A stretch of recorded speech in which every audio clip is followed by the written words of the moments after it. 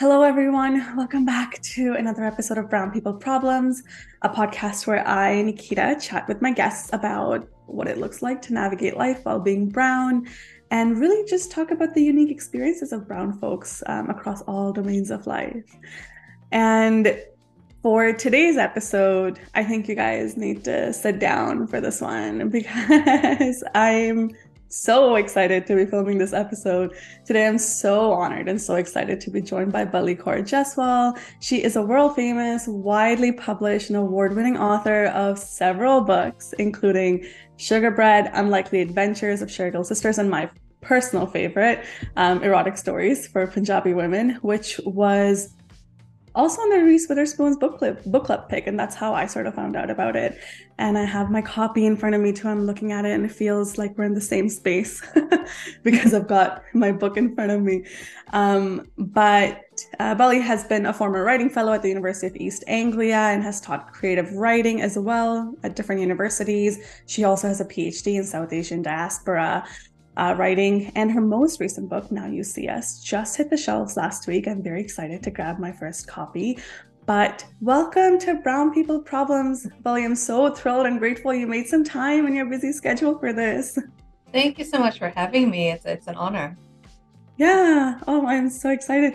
I remember when I was coming up with a list of who I'd like to invite on the podcast. And I haven't stopped raving about your book for years, obviously. And my partner is just so sick of it because I'm always just constantly raving on about your books. And so he said, well, why don't you reach out to some of your favorite authors and bring them on? Because I have a lot of South Asian female authors that I really enjoy.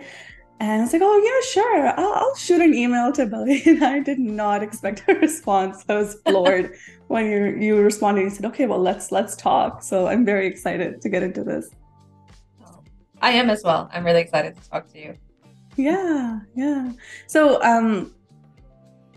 tell us a little bit about your journey as a writer. And I know it's probably Sure. complex and there were lots of ups and downs, but I'm really curious about what this whole process has been like for you. Sure. It's I guess when I think about my journey as a writer, there are two things. There's the journey that I had as a kid who loved to write and Mm. not really thinking about publishing, not really thinking about putting my work out there, Mm. but just a kid like that very pure journey of like you find the thing that you love to do and you just want to do it all the time and everyone Yeah. goes, get your head out of the clouds because that's all you're doing. Yeah. Um, so there's that journey, Mm. which started around the same time that I started reading, right? As for I think Oh. when I started reading, I realized that I also wanted to tell stories. Mm. So it felt like a real it felt like a very natural compulsion. And it was a very Mm. natural link from one thing to the other. Mm. I suppose my journey as a published author Mm. began in my 20s. I think I published a few short stories. Mm. I guess it started before that when I went to college because I did an Mm. undergraduate course in creative writing. And but that doesn't necessarily hand you publishing credentials, or you don't Of come out with a course. novel usually, but you come Yeah. out with some skills. You come out with maybe a sense of of purpose, like this is definitely what I want Mm. to do. Mm-hmm. Mm-hmm. And then it's up to you to sort of follow that path and to continue with it. So I just remember Mm. thinking, yes, like this is the thing that makes me feel most like myself. It's the thing that feels like Mm. home and makes me feel most alive. So that was my journey as a writer. Yeah, that was where it Mm. began. Yeah, it sounds really lovely. I think every author that I speak to, almost everyone's was an avid reader in childhood. I don't think Yeah. I've spoken to anyone who didn't like books or got Yeah. into reading later on in life. Would be a very weird thing to get into. Yeah. Be like a chef who hates food. Like Yeah. why would you do that to yourself? Yeah. Yeah, absolutely. But yeah, it sounds like you've enjoyed reading and writing for quite some time. Yeah, yeah. Yeah. I never took a creative writing course in my life, but I've always thought about writing. And I think, and I don't know if this is something that you experience, but I think something that comes up for a lot of us is this sense of perfectionism when Yeah. we're, practicing any art or hobby or any type of creative work, it's like all this pressure to get it right and to have like this Absolutely. perfect version of it. And did anything like that come up for you? Yeah, definitely with other things that I tried. I remember like being like if I tried a sport, which I'm just terrible at, or like any other subject where like if I didn't do well the first time, then it was like, okay, then I guess that's not the thing I'm good at, which is partly Mm, a product of I think there's something about immigrant upbringing that's a bit of, like it's almost like we can't waste time. We have to find out the thing that you're mm, good at. Then I also mm, grew up in Singapore where that's pretty much the school system as well. Like you're on a mm. treadmill and if you trip, it's like, okay, you get off now. Oh, And that's so it was like those two things combined. And I think also just my mm, personality, that mm, I didn't really have much of a growth mindset.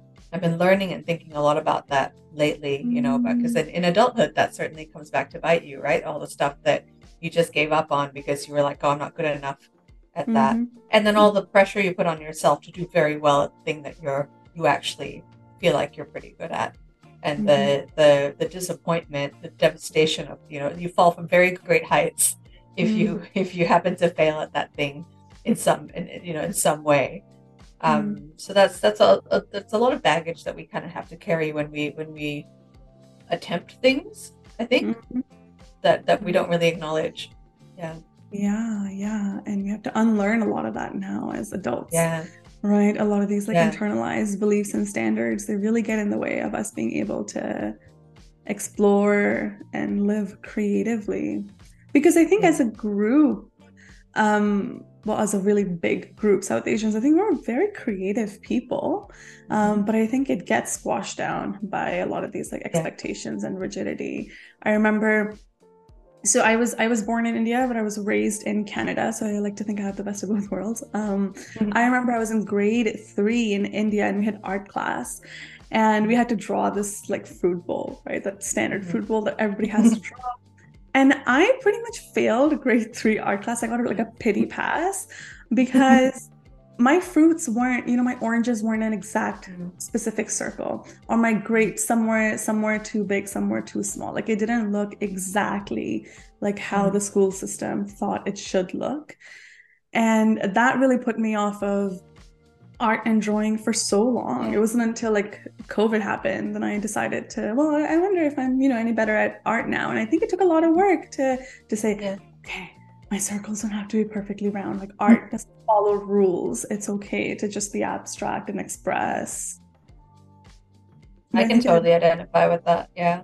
And I think yeah. you're right. I think we are actually quite naturally creative, but something about the immigrant mindset or just, I don't know, something just makes us go, no, creativity, it's a dead end, right? We don't do Mm-hmm. that. But we're actually, like, we're such good storytellers, I think. We're such Mm-hmm. good joke tellers. Mm-hmm. We've got such a great heritage of music Mm-hmm. and art and, gosh, you know, just history, you know, just knowledge of diversity and different cultures and linguistics. Like we just have so much at our disposal Mm-hmm. that, you know, as long as you can't professionalize it, um, and there's a very narrow view of what can be professionalized as well, which is interesting because you can't absolutely professionalize all those things. Mm-hmm. Mm-hmm. We're both living proof, right? You can Mm-hmm. professionalize like the so-called the Yeah. softer subjects, Yeah. right? Yeah, it's a real shame. Yeah, absolutely. I think a lot of it goes back to just this like colonial trauma, right? Yeah. We, as a group, we're so used to being in survival mode, and the only way to survive a lot of that like dynamic, that colonial dynamic, was to excel in these like more traditional Yeah. aspects, right? Achievement was so much tied to survival. Yeah. Um, and that now, as children of immigrants, maybe living outside of like South Asia or even within South Asia, but I think we're kind of facing this like privilege now where we Mm. kind of get to say, okay, well, this narrative like no longer fits. I don't have to be in survival mode Yeah. anymore. Right? But I think Yeah. a lot of it just comes from constantly being on survival. Our ancestors have been in survival mode for like generations. Yeah. And don't you I mean, I feel like I still have that. Like even though Oh like, yeah. you know, I can survive on my writing, I still feel like I need to, you know, have a full-time job. That's why I got the PhD. That's why I teach at university. Like Mm-hmm. I'm like, you know, I have to have a real job. Like Mm-hmm. this silly creative thing that I do. I Mm, can't just do this. So it is still ingrained in a certain way. Like I feel like quite guilty about just doing one mm, thing, which is mm-hmm, ridiculous. mm-hmm. Yeah, I think that just like goes to show, right? Like how ingrained a lot of some of these beliefs are for us. It's conscious work to keep Yeah, challenging them and reframing them. yeah, Yeah, absolutely. I know fiction and literature, in my perspective and sort of what I've experienced, have not historically been inclusive of stories of like women of color, especially brown women. yeah, I grew up on Hardy Boys, Nancy Drew, Enid Blyton. I grew up on all of these classics and they were lovely, yeah, but it wasn't until, gosh, I think in my early 20s when I walked into our chain bookstore here in Canada. And I don't even remember who it was, but I saw a brown author and I was sort of taken aback. I was like, whoa, like it, like visually, it felt so sort of like disorienting. I was like, oh my gosh. yeah, And this was really exposed to um, BIPOC authors, right? Brown authors. Then I found, some of the other authors like from India. And I wonder if it was something in specific that inspired you to write stories about brown women, brown families, larger Punjabi Mhm. diaspora. Yeah. I think I was pretty lucky. Similar to you, walking into a bookstore. I think like I just happened to grow up in a time when Mm, there were one or two. Like it was still mm, pretty scarce, but there were it was like Indian, South Asian voices were just starting to emerge. Um, mm, in the Western literary world, which what was the international publishing world at the time, and those were the people, those were the companies that mm, disseminated all of the English speaking books, right? So here in Singapore, mm, I had never read about the lives of Indian people, and mm, then a book like The God of Small Things comes out, mhm, mhm, and it blows my mind wide open. mhm, mhm, And I was like too young to understand it at the time. Like mm, I was only like 13 or 14. And then when I was 16, we read it in school, and I remember just like falling in love with the language, mm, and just knowing that like, oh, there are books, that speak to our experiences. Even though I wasn't in India, it was still like, well, these people are close enough. These people have mm, names that kind of sound like mine. These people are eating food that are kind of like mine. mm, um, and then there was this opening for like short stories by like Jhumpa Lahiri, and like a lot of mm, and like even things that weren't from the South Asian diaspora but were from like the Asian diaspora, even like the Joy mm, Luck Club by Amy Tan.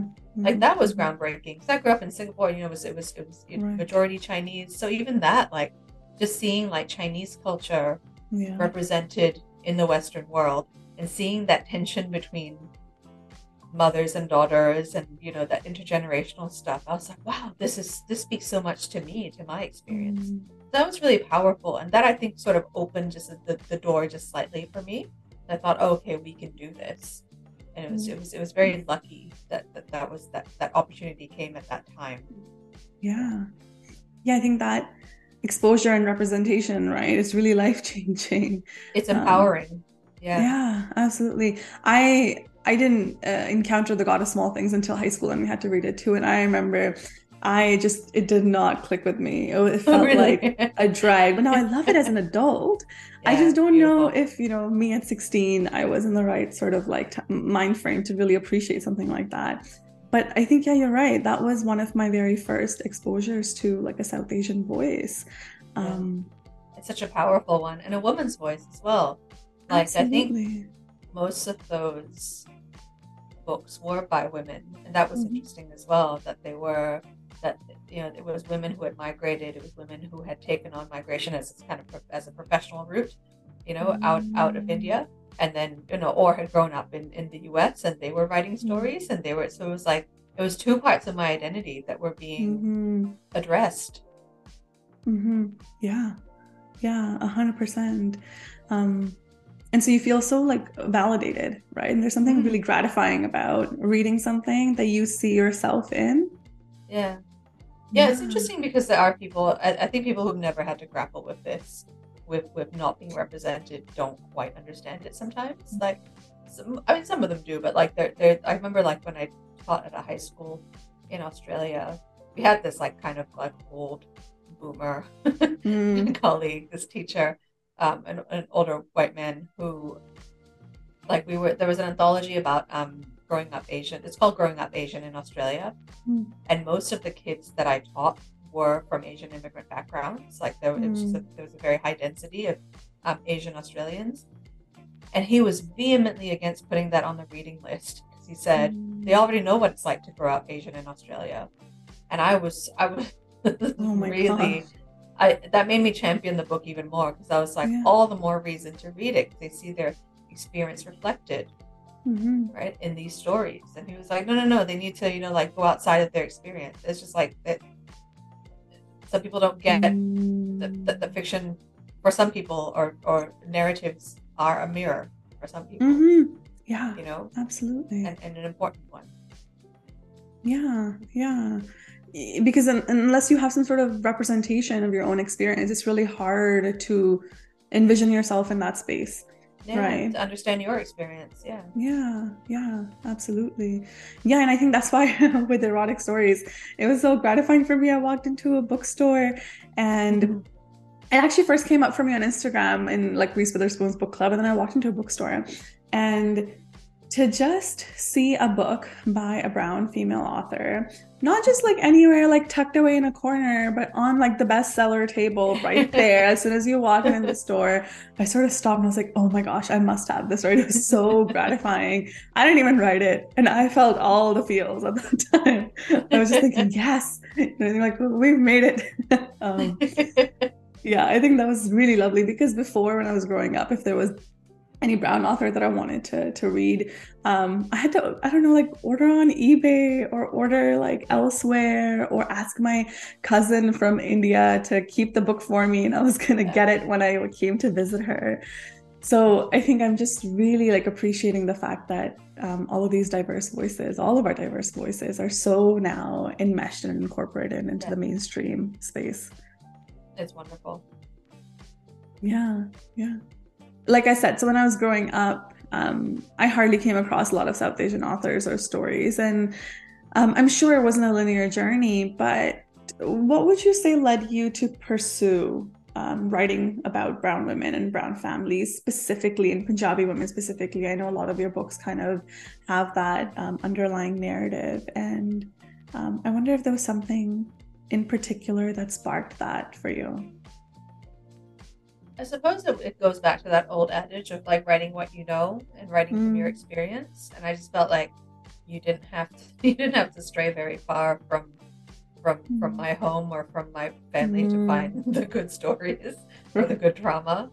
Um, but then also I'm really fascinated by, like, I suppose, like, worlds that exist within the larger world, or like communities that exist within Mm, a larger country. And like Sikhs are, minorities everywhere, right? mhm, So in Singapore, we're like a minority within the minority. So like Singapore is mm, like, a very small percentage of Singaporeans are Indian.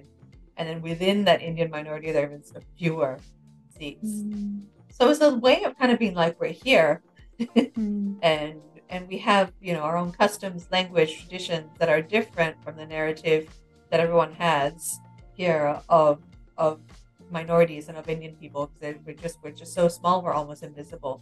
So that to me mm, was enough to kind of, I wanted to kind of stick my neck out, I suppose. Um, and then, yeah, and then I was really interested with the double-edged sword, I guess, of being a woman in our community, where there was this kind of matriarchal respect, or this mm, is respect for the matriarchs, and there's a lot of power that Punjabi women have, but then mm, there's also a great deal of marginalization. mm, Being a Punjabi Sikh woman, I wanted to explore that. I just thought that tension between tradition and modernity is really mm, fascinating, and it's a real spectrum that I think a lot of mm. women, especially in our generation, like a lot of women, kind of swing between, and it's not as easy as pitting one against the other. So I was just really curious about that, and I saw just lots of evidence of that. I saw lots of stories, potential for stories within that. Yeah, yeah, I love that. Um, it's almost like, like your whole life you're doing this market research by, Yeah, right, just being in that exactly. space, and Yeah. um, you're able to then consolidate a lot of that in your books. And it's a gift that keeps on giving. Like Punjabi families don't, they never disappoint. There's always more. There's always I more. was panicking the other day because I was like, oh my God, I think I've written all the things I could write about. And then I was like, no, wait, there's No. extended family. I was Yeah. like, wait, there's Yeah. those guys. Yeah. There's this Exactly. thing. Like, there's always something. There's always something. Yeah, absolutely. Yeah, I think that's also part of the reason why I started focusing on just working mainly with women of color and South Mm, Asian women, right? In my practice, I'm a therapist, and because when I remember I was looking for a therapist almost a decade ago, I couldn't find anyone who, or like anyone in my area who looked like me or who understood like the cultural understood. Yeah. nuances, right? And so now catering to that population, I think, like when you said, when you think you've heard it all, just something new comes up. A client will just Yeah. bring something brand new in and that'll make you just sort of go, oh, well, I had no idea that this is what this Yeah. looks like.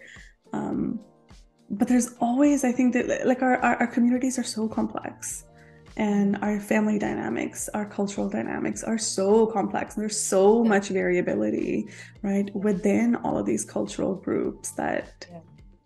you can't make sweeping generalizations about a group. No. Yeah, we're not monolithic. I think that's something that even Yeah.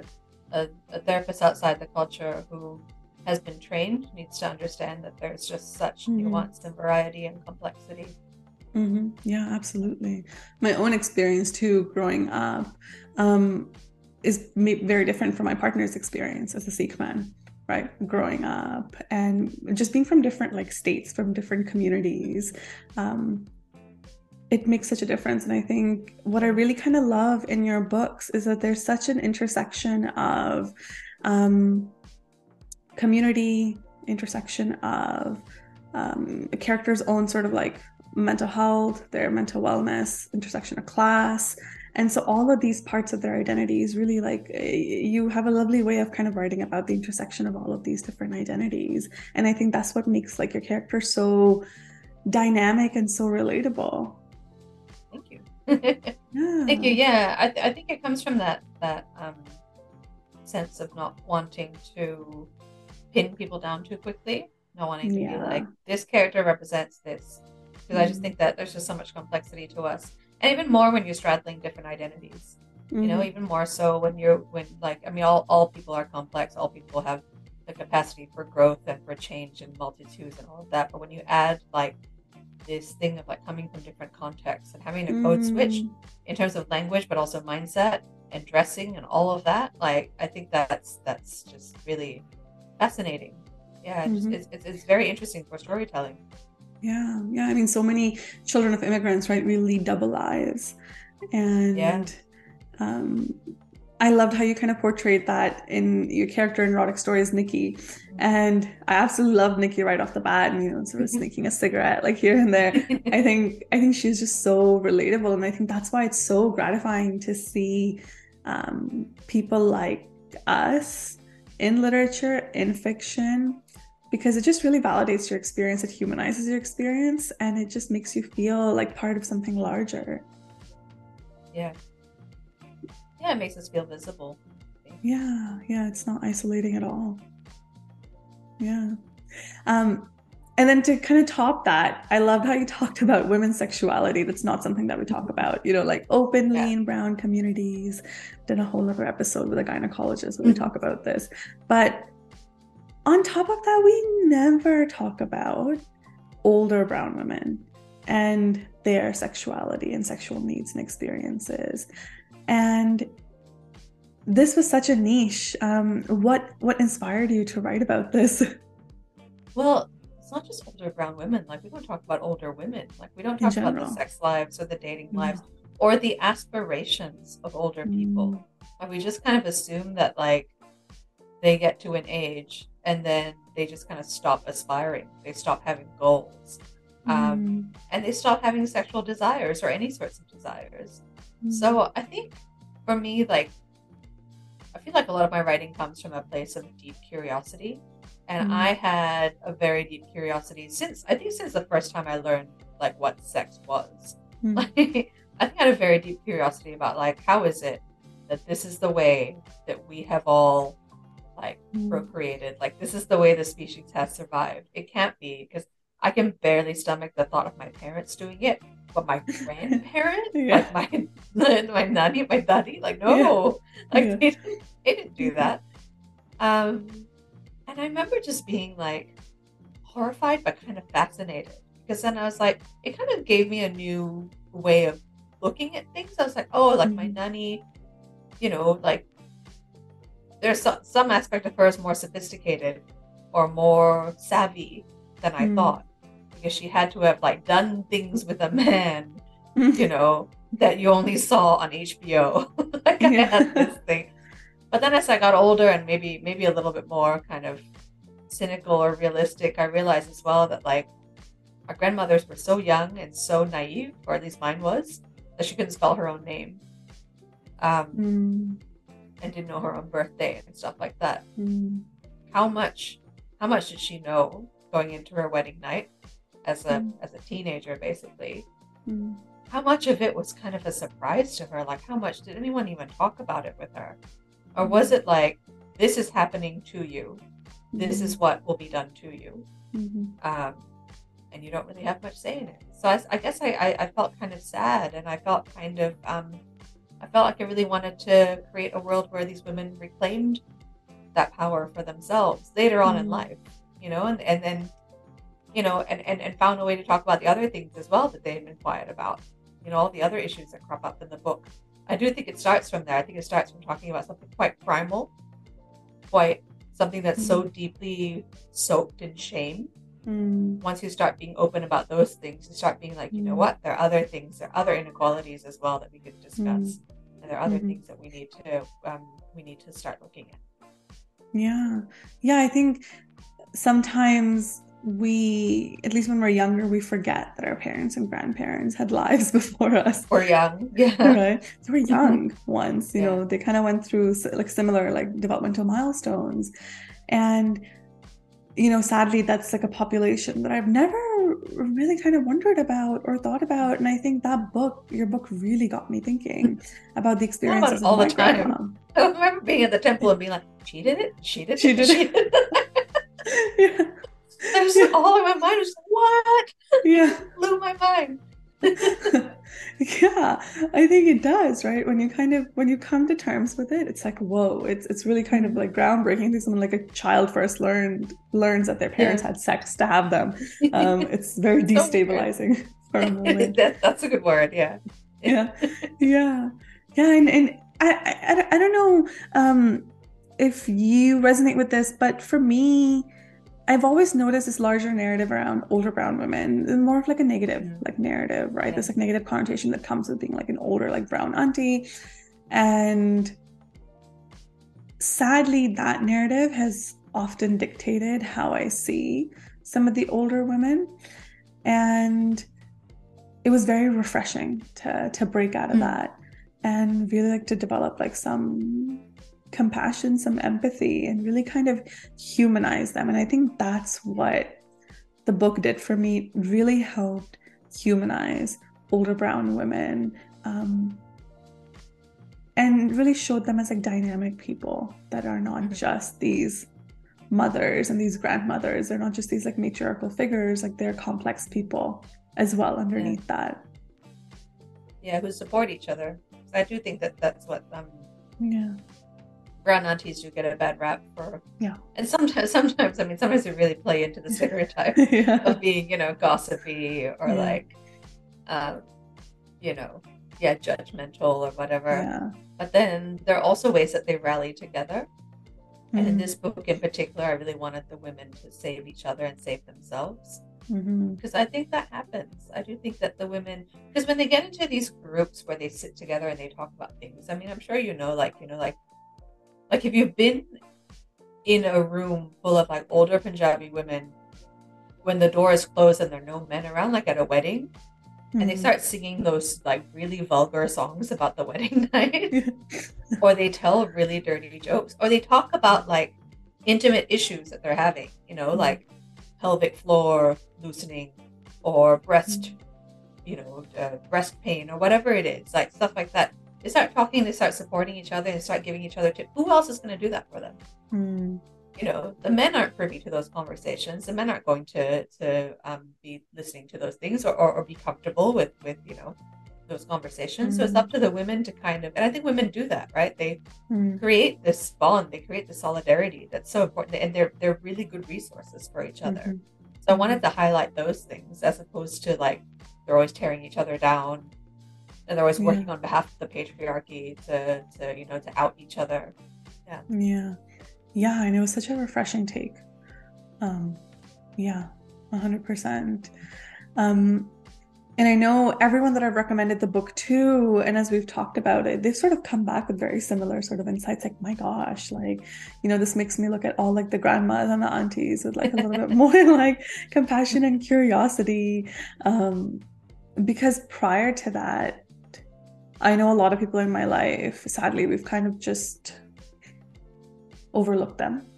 Yeah. Right, in a way. And particularly for me, I did not grow up with my grandparents around me so much, so it's just these were some figures that were not really present in my life on like a day-to-day basis. So I just never had to think about them to the degree that someone else would, or their experiences. And Yeah.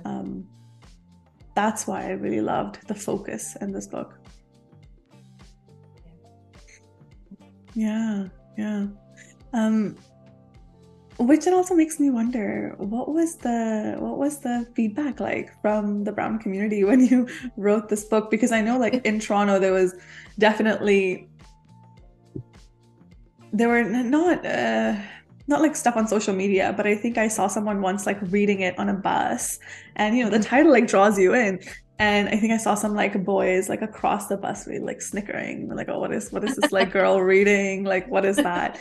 And I'm just curious, like, what was the feedback like from the community?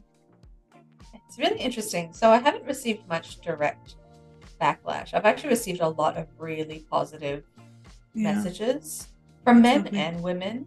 Yeah. And like the direct messages and comments that I've received from the community are largely positive and across gender and age groups, which is interesting and also really heartening. Maybe 2 or 3 times I've received messages from people on social media, like letting me know that they disapprove of the book. Sadly, it's young men. And Mm. there are a few common factors. Like, firstly, the accounts that they send things from. This is like really 2 or 3 of them. Mm. I suspect maybe it's just the one person, but the account is anonymous and they've been set up just for trolling. So that's interesting. Mm. Um, and then they always mention, I don't know why you would say this, but they always mention not reading the book. They're like, I saw the title of your book. I'm not going to read it because it's Mm. disgraceful. And I'm like, well, can't take you seriously. Because you haven't I read wrote a it. book. And I put my name and my identity to this book. You're not doing that. You're like hiding behind a social media Yeah. account. And also, you're saying I didn't read the book. So how would you know? And I Mhm. don't think that reading the book would change that person's mind. I think they'd be Mm. looking for things. But I find that really interesting.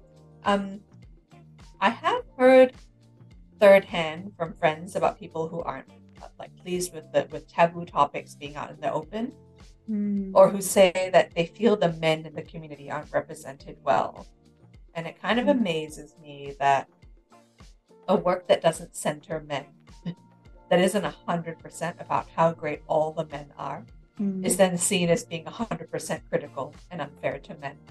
Mhm. Um, Mhm. there seems to be a lot of fear of our like model minority status being shattered by acknowledging that we still have things to work on. Mm. Um, and it's just not true. Like, you don't have to look far into my novels to find the good men. They Mhm. exist. But I'm focusing on the women, because Mhm. there just aren't that many narratives about women, and about marginalized women. Mhm. Um, Somehow people feel like, yeah, because I write about some people who don't respect or value women, I'm somehow misrepresenting all of us. But in a way, the people who want to cover up the book are kind of doing exactly what their fictional counterparts are doing. Mm. They're doing exactly what I say they do in the fictional world. They're kind of Mm. proving me right. Um, Mm. my take on that sort of criticism is there are people who are doing these things. I'm simply writing about it. And there's this idea that it's airing dirty laundry, Mm. and I think that's a really dangerous idea, because the fact is the dirty laundry exists. things like domestic Mm. violence or women and girls not being treated equally, forced marriages, caste prejudice. And yet I have yet to see the same level of outrage directed towards the perpetrators of those things. Hmm. Like the amount of energy spent on trying to deplatform or silence a writer could be much better used addressing these issues.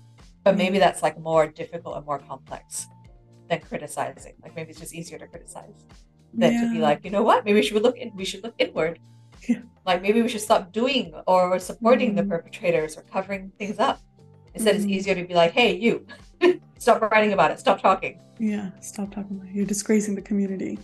Yeah. Yeah, I think that really ties into this larger narrative, right, in brown communities that I see in my work that, what happens at home stays in the home. We don't talk about what's Yeah. going on in the home with someone else or people outside. And I think we can apply that to larger community, right? Like we don't showcase, like you said, our dirty laundry for the world to see and read.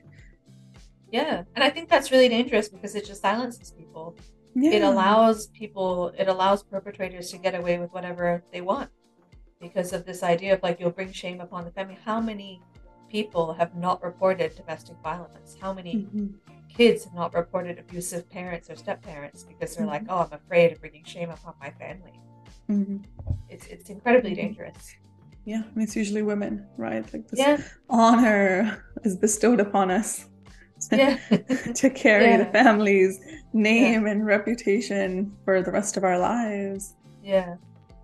Yeah. Yeah.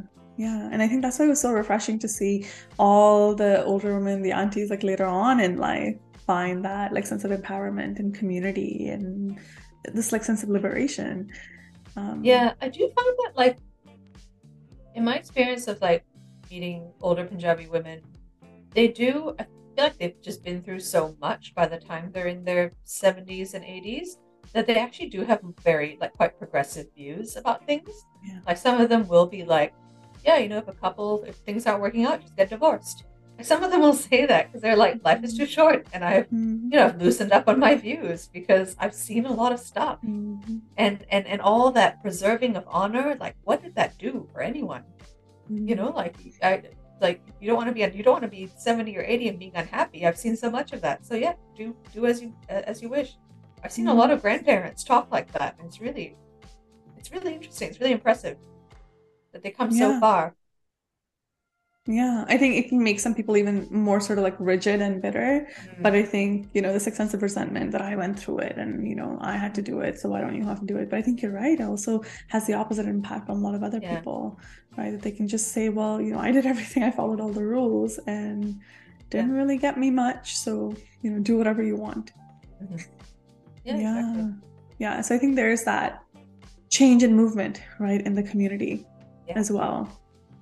Yeah. Yeah. I was really curious about the backlash in the community because I know that obviously like these like erotic classes, not classes, but like the writing classes about erotic stories, right? They happen in the Gurudwara. And I was really curious if you got any comments about that setting.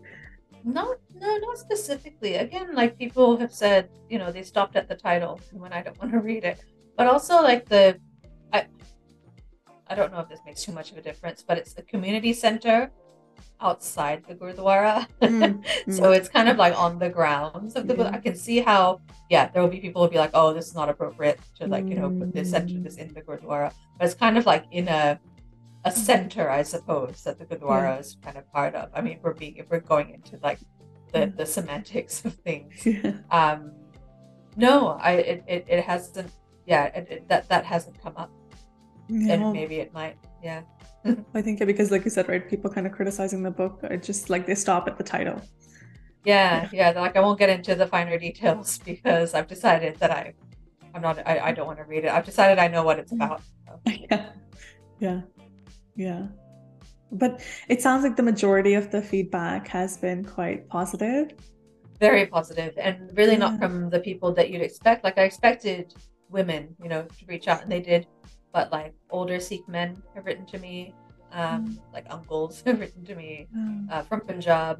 I've had a lot of actually very good feedback from India, like from Oh. people in Punjab.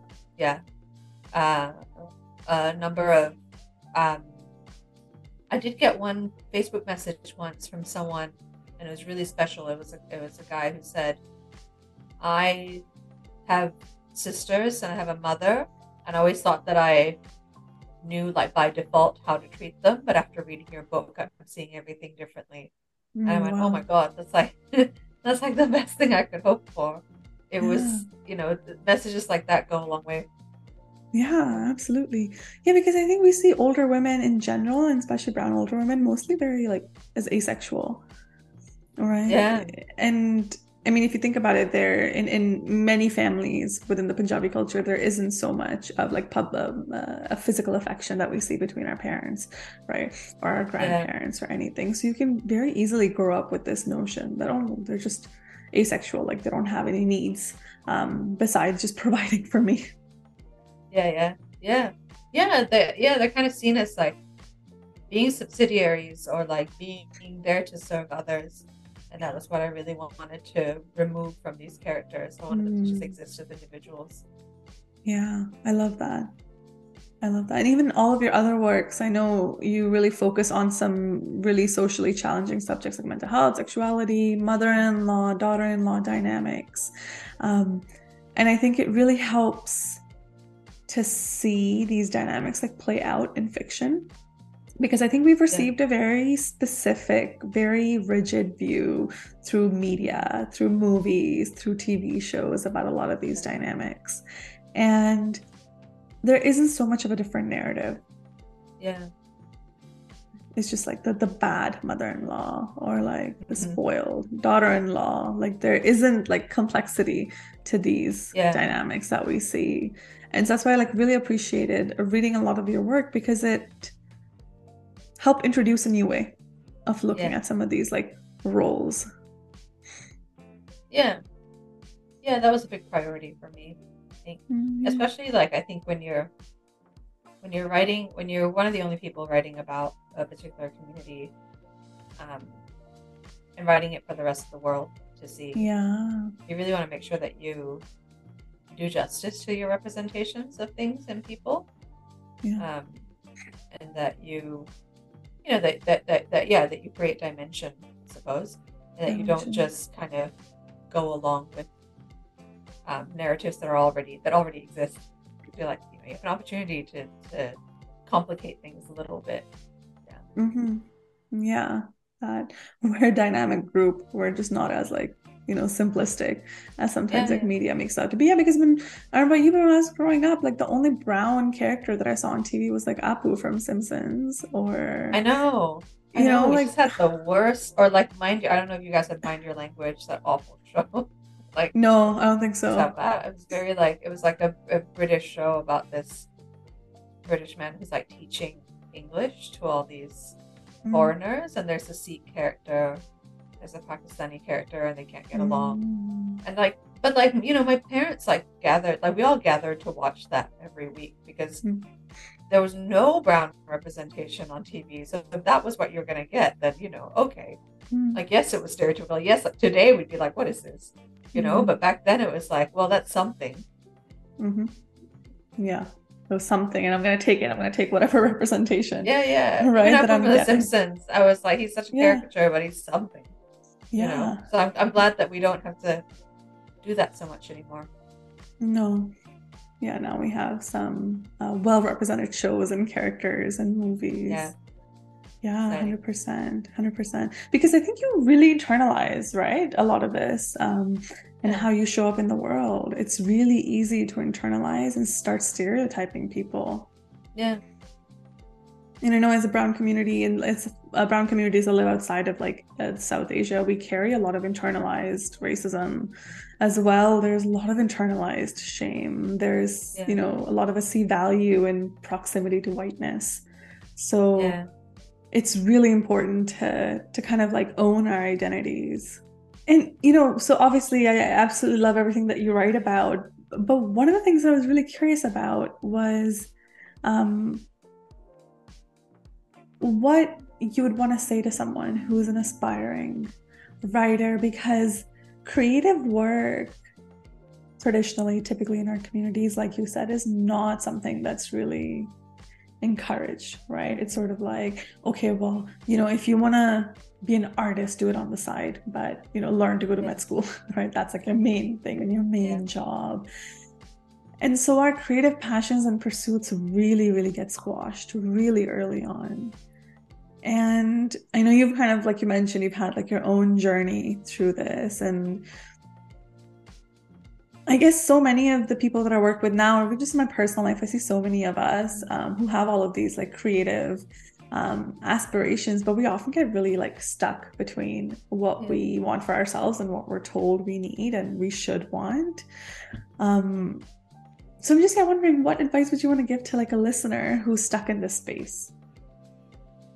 I think we need to go back to the idea of selfishness that holds a lot of us back. The idea of like other people calling us selfish, and really reframe that or rephrase that.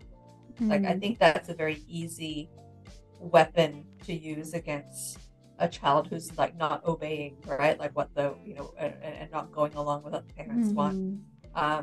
Or a wife who's not, going at the way her husband wants to do things. I think we need to consider that word is so weaponized, and think about the fact that it's not selfish. It's absolutely not selfish to act in your interests before others, to put your interests ahead of others. It doesn't mean that you are completely, it's not absolute. You're not, completely dismissing what other people say. Like, I'm quite grateful in a sense for the pragmatism that I was raised with, because I didn't graduate from college and become a starving artist. I knew, like, I was like, I have to have a plan B, and I have to develop like a career that has a salary, and that, like, I have to do more so I can support myself. And then I can kind of prove myself in this creative arena, because like that side is taken care of. I'm not a burden on anyone. So like no one can hold that against me and say, oh, you're just dragging everyone down with this creative pursuit of yours.